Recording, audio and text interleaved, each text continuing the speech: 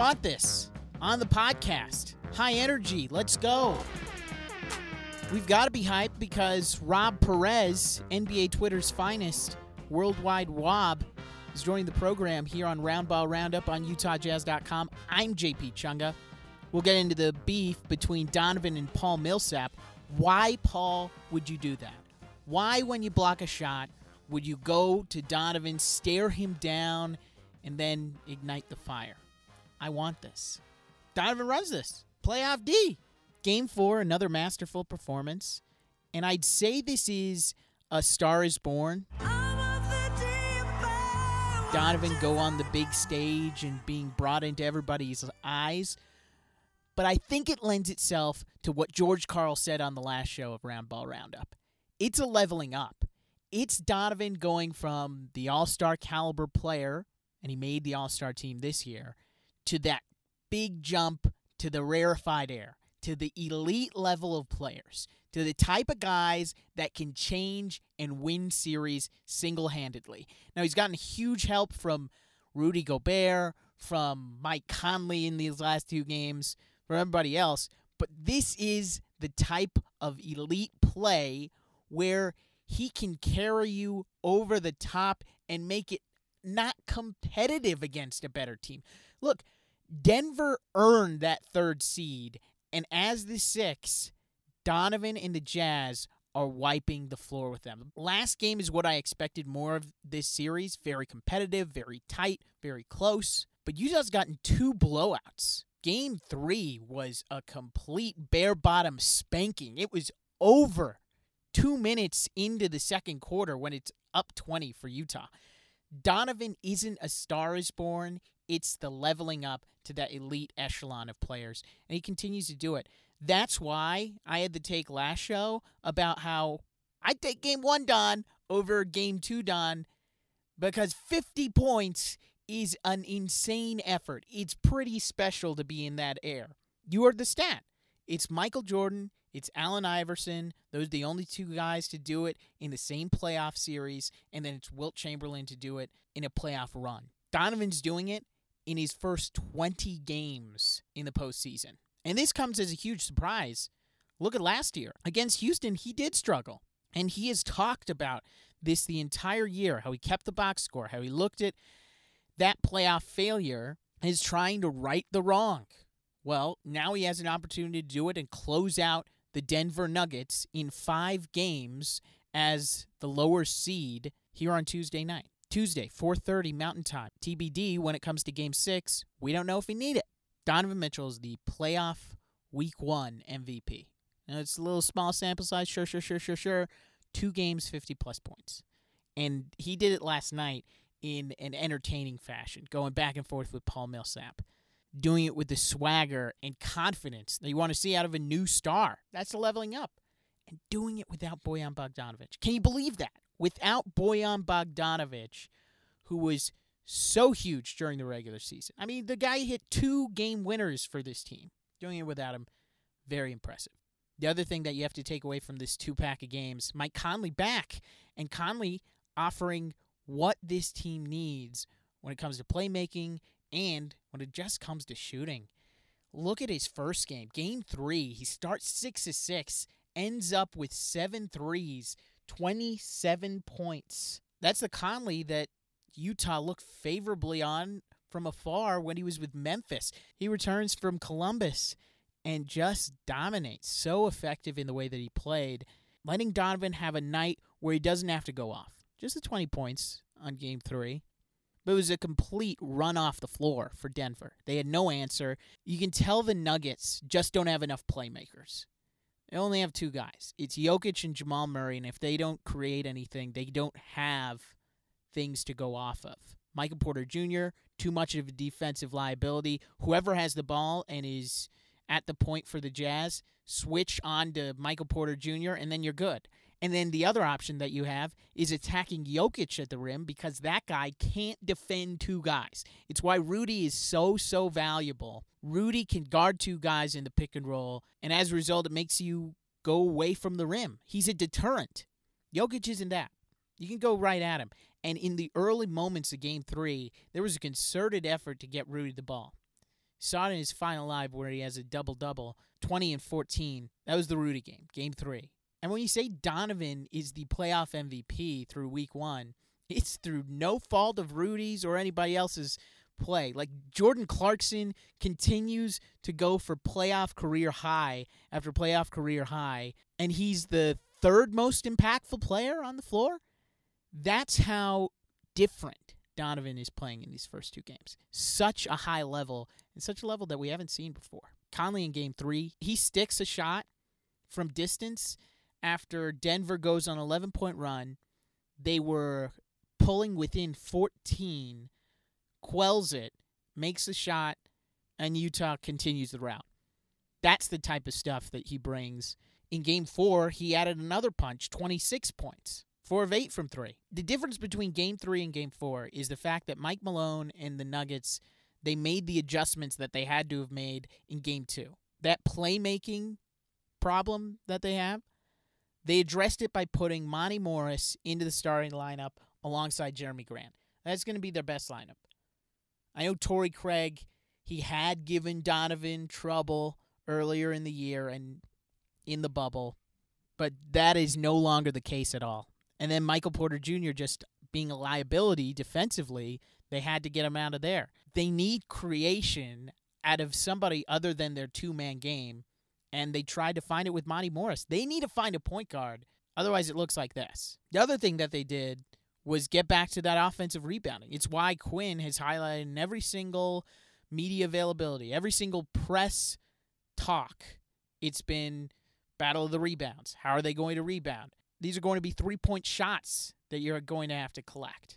So it's not necessarily going to be the bigs. It's going to have to be the smalls that also grab those rebounds. Denver had 17 O boards and 27 second chance points. That's what kept them in the game. That and Jamal Murray's shot making. Otherwise, this is another one.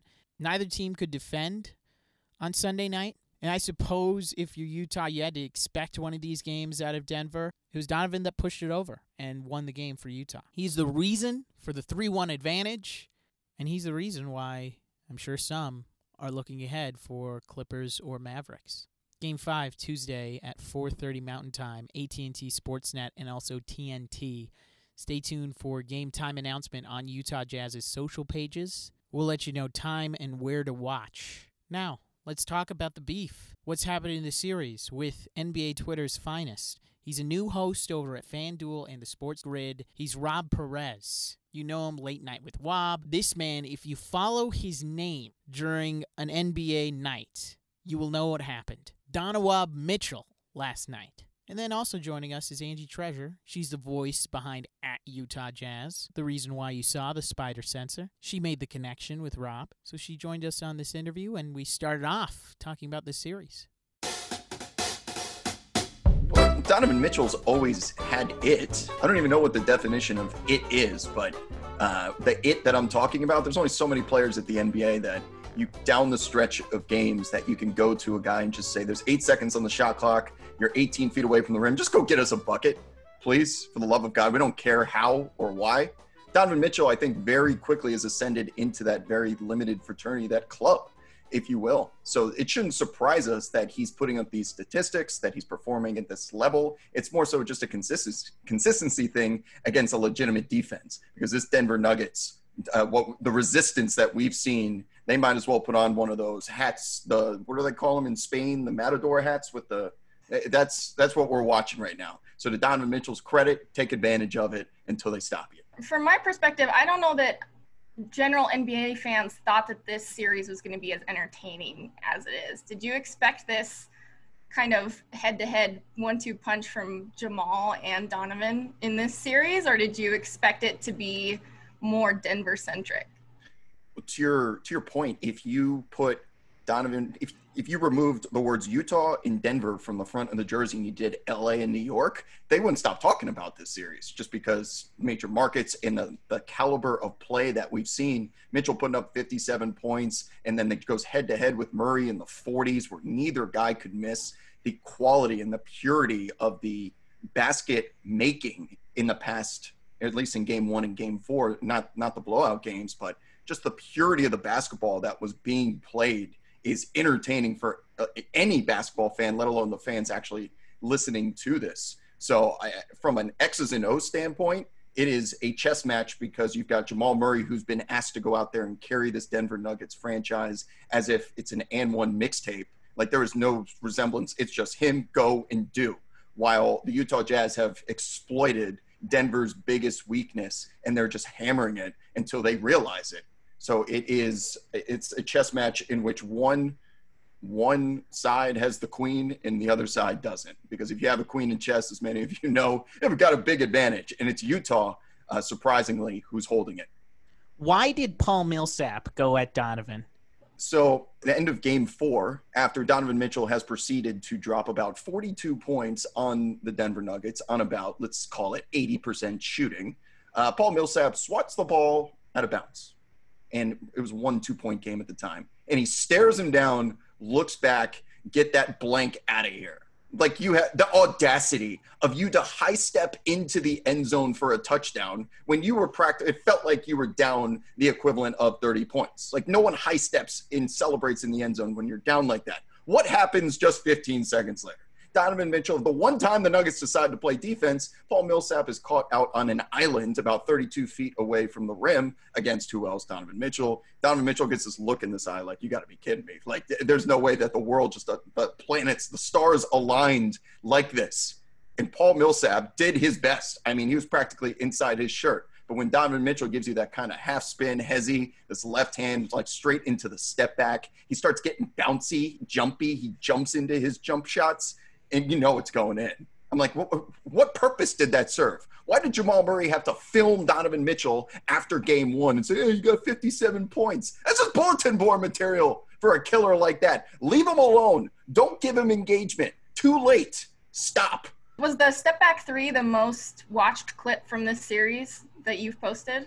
Or has there been like an iconic Wob tweeted moment from this series yet? Where's the clout? Yeah, where's the Wob clout in this series? Donovan, or is it Jamal? Like, who's carrying the water for this? It's the two stars. So I admittedly did not post a single tweet or video from that game because, I mean, first of all, the content that shared on the internet is different than like a pure good basketball game. Game 4 was just awesome to watch. Just from like being a basketball fan, that doesn't mean that like a major dunk happened, because I could have filmed Nikola Jokic getting exposed in the high pick and roll. Put it this way. Donovan Mitchell and the Utah Jazz, even Quinn Snyder, is coming down the court every single possession with a sign around their neck that says, we are going to run high pick and roll. Sometimes they disguise it a little bit with Donovan coming out of the corner. It doesn't matter. We are going to run high pick and roll. You're going to guard him with Nikola Jokic. All right, please confirm. Please check the terms and agreements box. Nobody reads the terms and agreements box, especially Mike Malone, because he agreed to this for 48 straight minutes. And they just put him in 35 feet away from the rim every single possession. And guess what happened after he started getting burned by Mitchell getting free layups? They started dropping Jokic back out of the high pick and roll, and Donovan just had a C. He was galloping in the grasslands of the court, like completely wide open and free. He was shooting free throws as 2-pointers, in addition to all the free throws that he shot. So I think your question was about like, what has been the moment here? It's been Murray versus Mitchell because they're just going back to back. But the problem for the Denver Nuggets is that Murray has to perform at this insane level of creativity and shot making just to compete with Mitchell getting to the rim and shooting free throws. Let's not discredit the fact that Donovan Mitchell got like half of his points from the free throw line. That's because he was attacking the rim all night and Denver couldn't do anything to stop it. Jamal Murray could not get to the rim because there's a guy waiting there named Rudy Gobert who's playing great straight-up defense for 40 straight minutes. So Jamal Murray has to be the highlight show. So he may get more love on the timeline, but Donovan Mitchell was using brain power overall. I think that was something, too, that, like, observing what Nuggets fans were upset about in last night's game, they felt like the Jazz got the free throw disparity was way too wide. Which when I was a younger fan, you were like, oh, how could the refs possibly blow the whistle 20 more times for this team? But you watch them play, Nuggets just were not driving to the basket the same way. Donovan was like diving to the rim every time. So every I forgot the exact numbers. Hopefully maybe our producer here as I speak can get the exact free throw advantage that Utah had in game 4. But whatever that number is, I think it was a 20-plus free throw differential. That had nothing to do with the referees are favoring the Utah Jazz. No, if you look at the box score, that's the first thing you think about. But you watch that game, the whole reason was because they were at the rim attacking these guys, putting pressure on them, while Denver is living out on the perimeter. To Denver's credit, Jokic and Murray were lights out. It was working. They were trying this 3s versus 2 strategy. But if you play a game for 48 minutes and there's 120 possessions per game, it's a lot easier to get layups and make free throws than it is to do this and one mixtape stuff that you're relying on Jamal Murray to get you to the finish line. So they earned every single one of those free throw attempts, and they got the Nuggets in the bonus within the first 6 minutes of the quarter, 3 out of 4 quarters. So you have to play 6 minutes without fouling. You can't even go for a loose ball without getting penalized at the line. There's a reason. If it was a fluke, it would have only happened in 1 quarter, and they would have piled up all the free throws that 1 quarter. It happened 3 out of 4 times, Angie. It sounds like you have a vested interest in this. I do. There's underlying anger in this whole discussion. I do. Well, the people listening to this I'm assuming, are Utah Jazz fans. And I'm a New York Knicks fan. Like, normally I would just don't have a dog in the fight. I'm watching this as just a basketball fan. I have my own financial reasons for pulling for the Denver Nuggets, but they're getting their ass kicked. I mean, they really are in every facet of the game. So Jamal Murray and Donovan Mitchell are playing each other equally. You cannot say the same about Rudy Gobert and Jokic. Jokic may make more threes. He may look better on offense, but Gobert is going to just dunk this dude into Middle Earth, into a little pile of dust at some point. Because Jokic can't, all you got to do is just throw the ball up there, and he's going to go get it. Jokic isn't defending anything.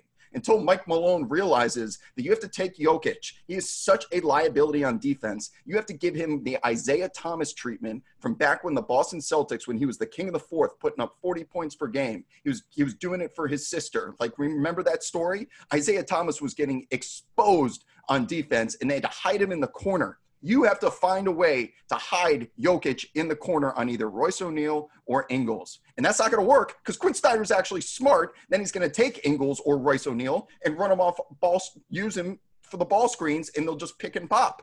So I don't know how you get 3 straight games out of having Jokic on the floor playing defense when the paint is just the parting of seas every single time Mitchell puts his head down. It's insanity.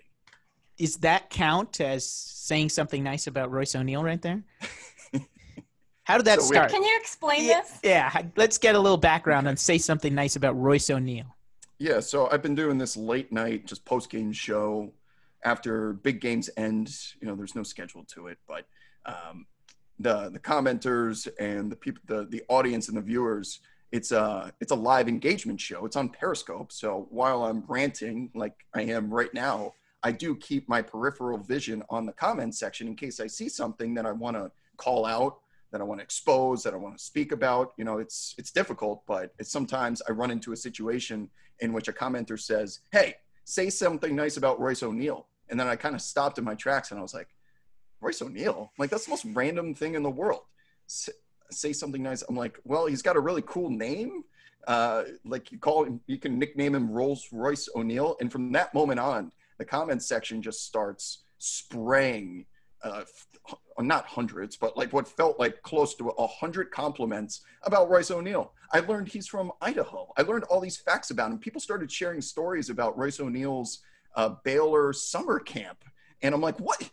How have I missed this story in Royce O'Neal? So it has become so popular that closing ceremonies of our broadcast include say something nice about Royce O'Neal because people keep finding nice things to say about him. That's it. That's the story. What was the latest one? What was last night?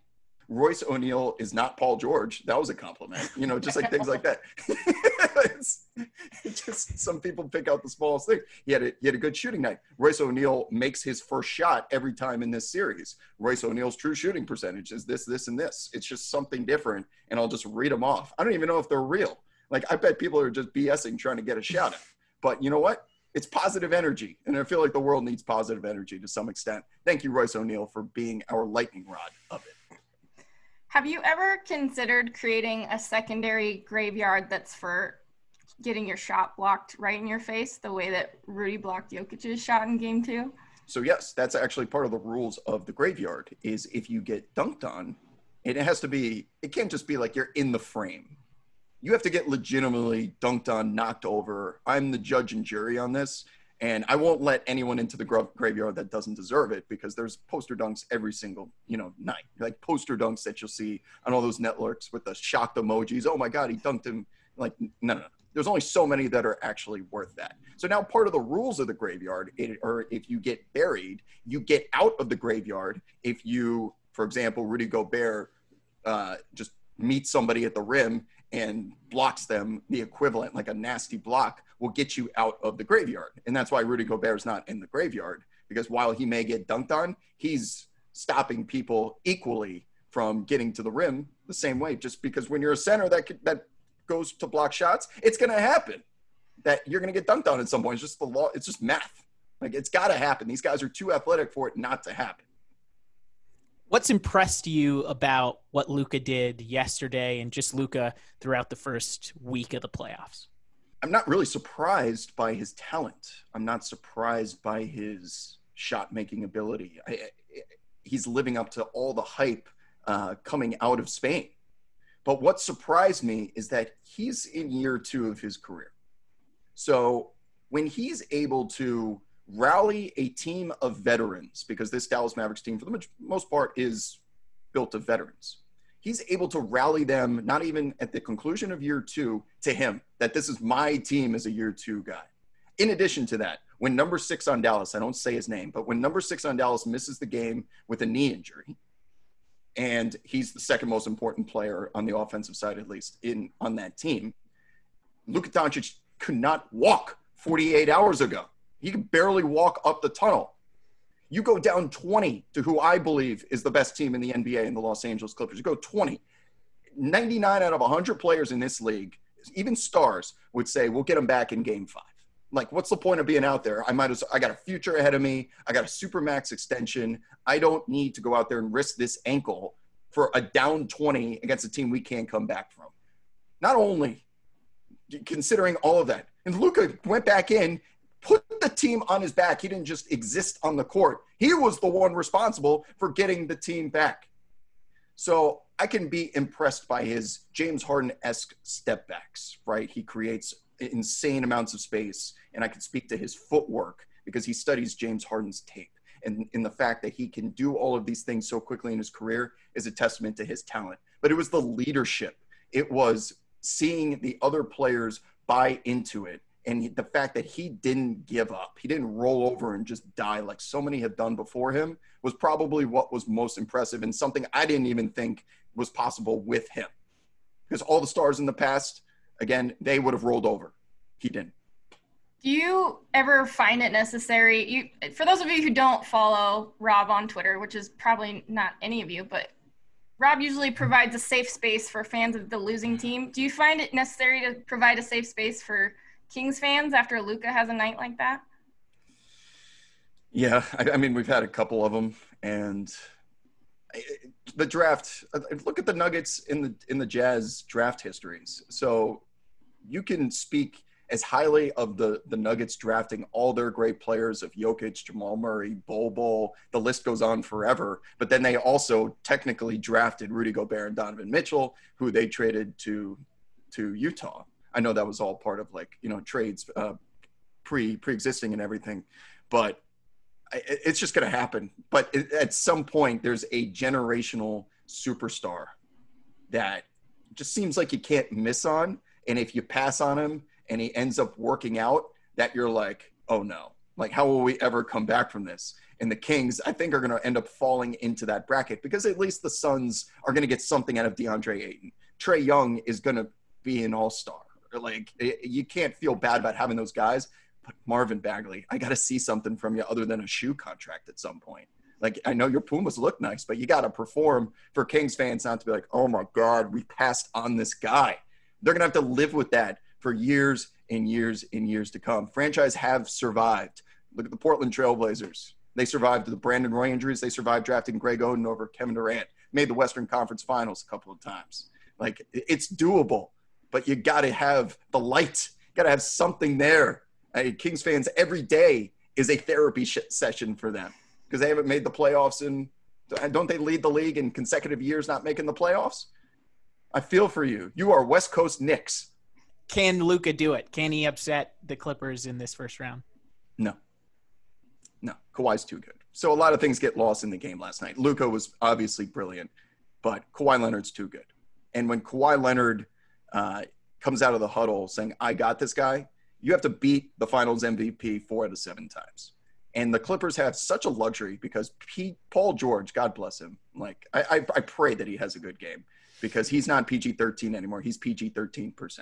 When PG-13% goes out there and does PG things, you have the luxury of going to Kawhi Leonard and Lou Williams and guys like, and you have Marcus Morris out there who's going to hit the big shots. He was doing it for the Knicks until he got traded. You have so many guys that can just pick up the slack, and you find the one that's got the hot hand that night. They are made for trench warfare. And if number 6 on Dallas, if his knee injury is actually a real thing and it's going to be relevant throughout the remainder of this series, how do you expect Luka to do what he just did on a very fragile ankle at least 2 more times in a 3-game series? That's asking a lot against the best basketball player in the league, in my opinion, is Kawhi Leonard. Editor's note, just before Angie goes, number 6 on Dallas, Kristaps Porzingis, for those who are listening. Voldemort. Yes, do not say his name. He is the Voldemort in this house, to me at least. We have very personal beef. How did Reggie end up switched on the loop? How did that happen last night? How do you let that happen if you're Doc? What's going on? So I'm glad you asked. I actually did a film breakdown of this. Everyone thinks I'm here for just jokes and everything, but I dove into how did Reggie Jackson end up on Luka Doncic 35 feet from the rim. So the way that the play started, this is credit to both Rick Carlisle and Maxi Kleber.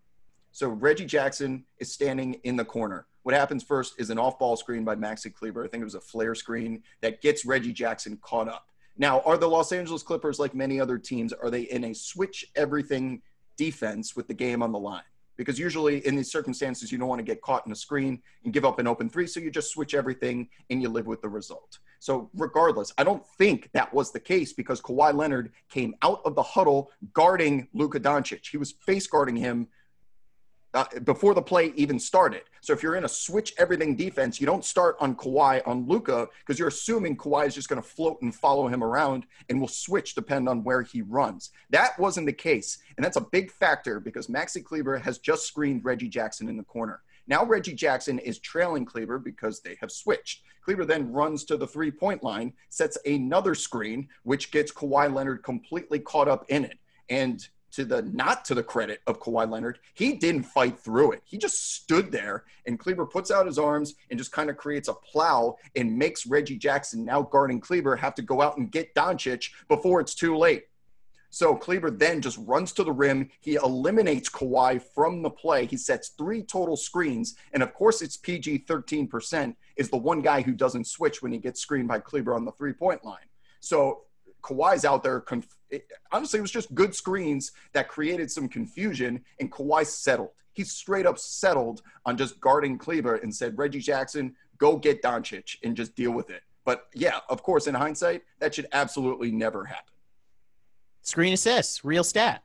It is. He set 3 of them. I mean, and the screens were legal, too. These were not Draymond Green screens. These were he was standing there and he eliminated people from the play. The whole purpose of the screen usually is getting a switch in those situations. So he not only got Reggie Jackson to get on him in the first place, but he got Reggie Jackson, put the bait out there, and he got Reggie Jackson outside the 3-point line where Luka, who, do you think he's getting the ball? I mean, who do you think it's going to? How do you not switch every single time to make sure Kawhi is on that man? Or at least you get through the screen and double. And you think Doncic is going to throw a 35-foot pass to the lane on a seed to Kleber standing in the middle of the lane for the win? Absolutely not. No chance he's passing that ball. Go double him. They didn't. And they paid the price for it. So does Mavs Clippers go to 6 or 7? 6. They don't have enough firepower to pull that off 2 more times. If Doncic does this again, I will come back on here and read a 200-word apology to Luka Doncic if he's able to pull off this series, because it would be different if he was going up against anyone not named the Clippers. Okay. They are going to, we haven't even talked about Patrick Beverley coming back yet. So when Patrick, he is in his hotel room, just foaming at the mouth. Everyone else has orange slices. Like, you know how your parents make you orange slices and at the soccer game, right? It's like a nice little thing. You know what Patrick Beverley does? He washes down his sweat with a nice glass of nails. So the scene from Clubber Lang in Rocky 3, Rocky's out there signing babies. You better believe Patrick Beverley is in his room uppercutting slabs of meat, figuring out ways that he can bother Luka Doncic. And I have gone as far to say that Patrick Beverley is not a dirty player, but he just happens to create these situations for himself where his knee is always finding other knees, where his foot is below people when they jump. But he plays really hard defense, and he's going to create these situations for himself. I don't think he's a bad person. I don't think he's a dirty player, but he's going to be on annoying the absolute hell out of Luka Doncic when he comes back. And that's until Kawhi Leonard and PG 13% get their hands on him in the fourth quarter. Way too early, but how would it look for a matchup between the Jazz and the Clippers? What are we getting? This Michael Jordan Clarkson? One of the most ludicrous things I've seen. And as someone that backed the Denver Nuggets coming into this, part of my reasoning was, you got to be kidding me, right? If Niang, Clarkson, Tony Bradley, and Morgan can beat the deepest bench in the NBA 4 out of 7 times, because in an NBA game, the benches primarily play at the end of the first quarter, the beginning of the second for about 4 to 5 minutes. Then they come back in at the end of the third quarter, beginning of the fourth quarter to spell the starters and give the stars some rest. Usually the Denver Nuggets send out hockey shifts of Bol Bols and Torrey Craigs and Monty Morrises, and they wipe your league clean within 90 seconds. That's what they've done all year. Well, when Jordan Clarkson is out here shooting 60% true shooting percentage on a 30% usage rate, for those of you listening, usage rate means how many times the percentage of that player is involved in the final result of the play. Jordan Clarkson is currently in almost Russell Westbrook territory in terms of being involved in the plays, and he's being efficient. What's the famous tweet? It's Jordan Clarkson time, in quotes with Jordan Clarkson saying it. Like, it's been Jordan Clarkson time, and I've been waiting for him to regress to the mean, but it's not happening because he's wide open, and he's making the shots when he's wide open. This is different from the Cleveland Jordan Clarkson. This is different than the Los Angeles Lakers Jordan Clarkson that was asked to go out there and create shots, make difficult shots all the time. Donovan Mitchell is like getting him open. He's making wide open threes. And when he sees the ball go in, he does have the talent to score and create for others and create for himself. And when he's vibing and he's in the zone, they start going in. Okay. If you get open shots, it doesn't matter how they go in. You just get your mentality of, oh, I'm 2 for 2. I'm in the zone. I'm feeling it. Jordan Clarkson has become that. So your question was, could they beat the Clippers? If this bench is able to continue performing that the way that they are, absolutely they can be competitive because they got a star. But if Kawhi Leonard is going to be out there and shut down Donovan Mitchell, because we have to give Kawhi Leonard that credit, who are we going to? Who are the Utah Jazz going to as the secondary scoring option on this team? Without Bogdanovich out there, who's creating for others? It's not Ingles. It's not Royce O'Neal, as much as we love him. It's not Rudy Gobert. It's going to have to be Jordan Clarkson. I guess it could be Mike Conley. It could be Mike Conley. But as Mike Conley, can he traverse the paint? Can he get open opportunities for others? Because he's been making his three-point jump shot, right? To his credit, he's on this Fred VanVleet, I just had a baby plan, and he's making everything he shoots. That's a good way to score points. But creating for others, it's going to fall on Jordan Clarkson if Donovan Mitchell is marooned on Kawhi Leonard Island. So can they do it? Sure. Will they do it? I don't think so, but this won't be a sweep. I think the Jazz will certainly make it competitive, and they have proved, even without one of their key players, that they can hang with the best teams in the league. Do we get at least one iconic Joe Ingles, Paul George kerfuffle? I feel have they had beef in the past too? I feel like they. The OKC series? Yes. Okay. So good point. So Joe just finds a way to. He's an irritant.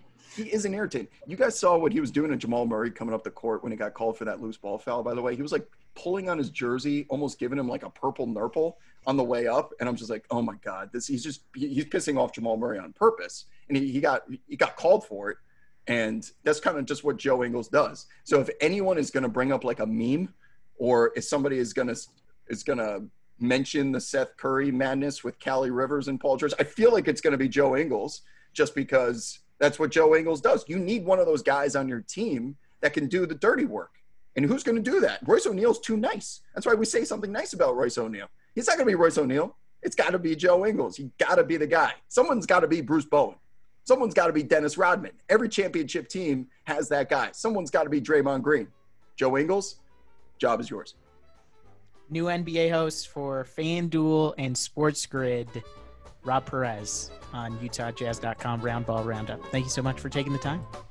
Thanks for having me, guys.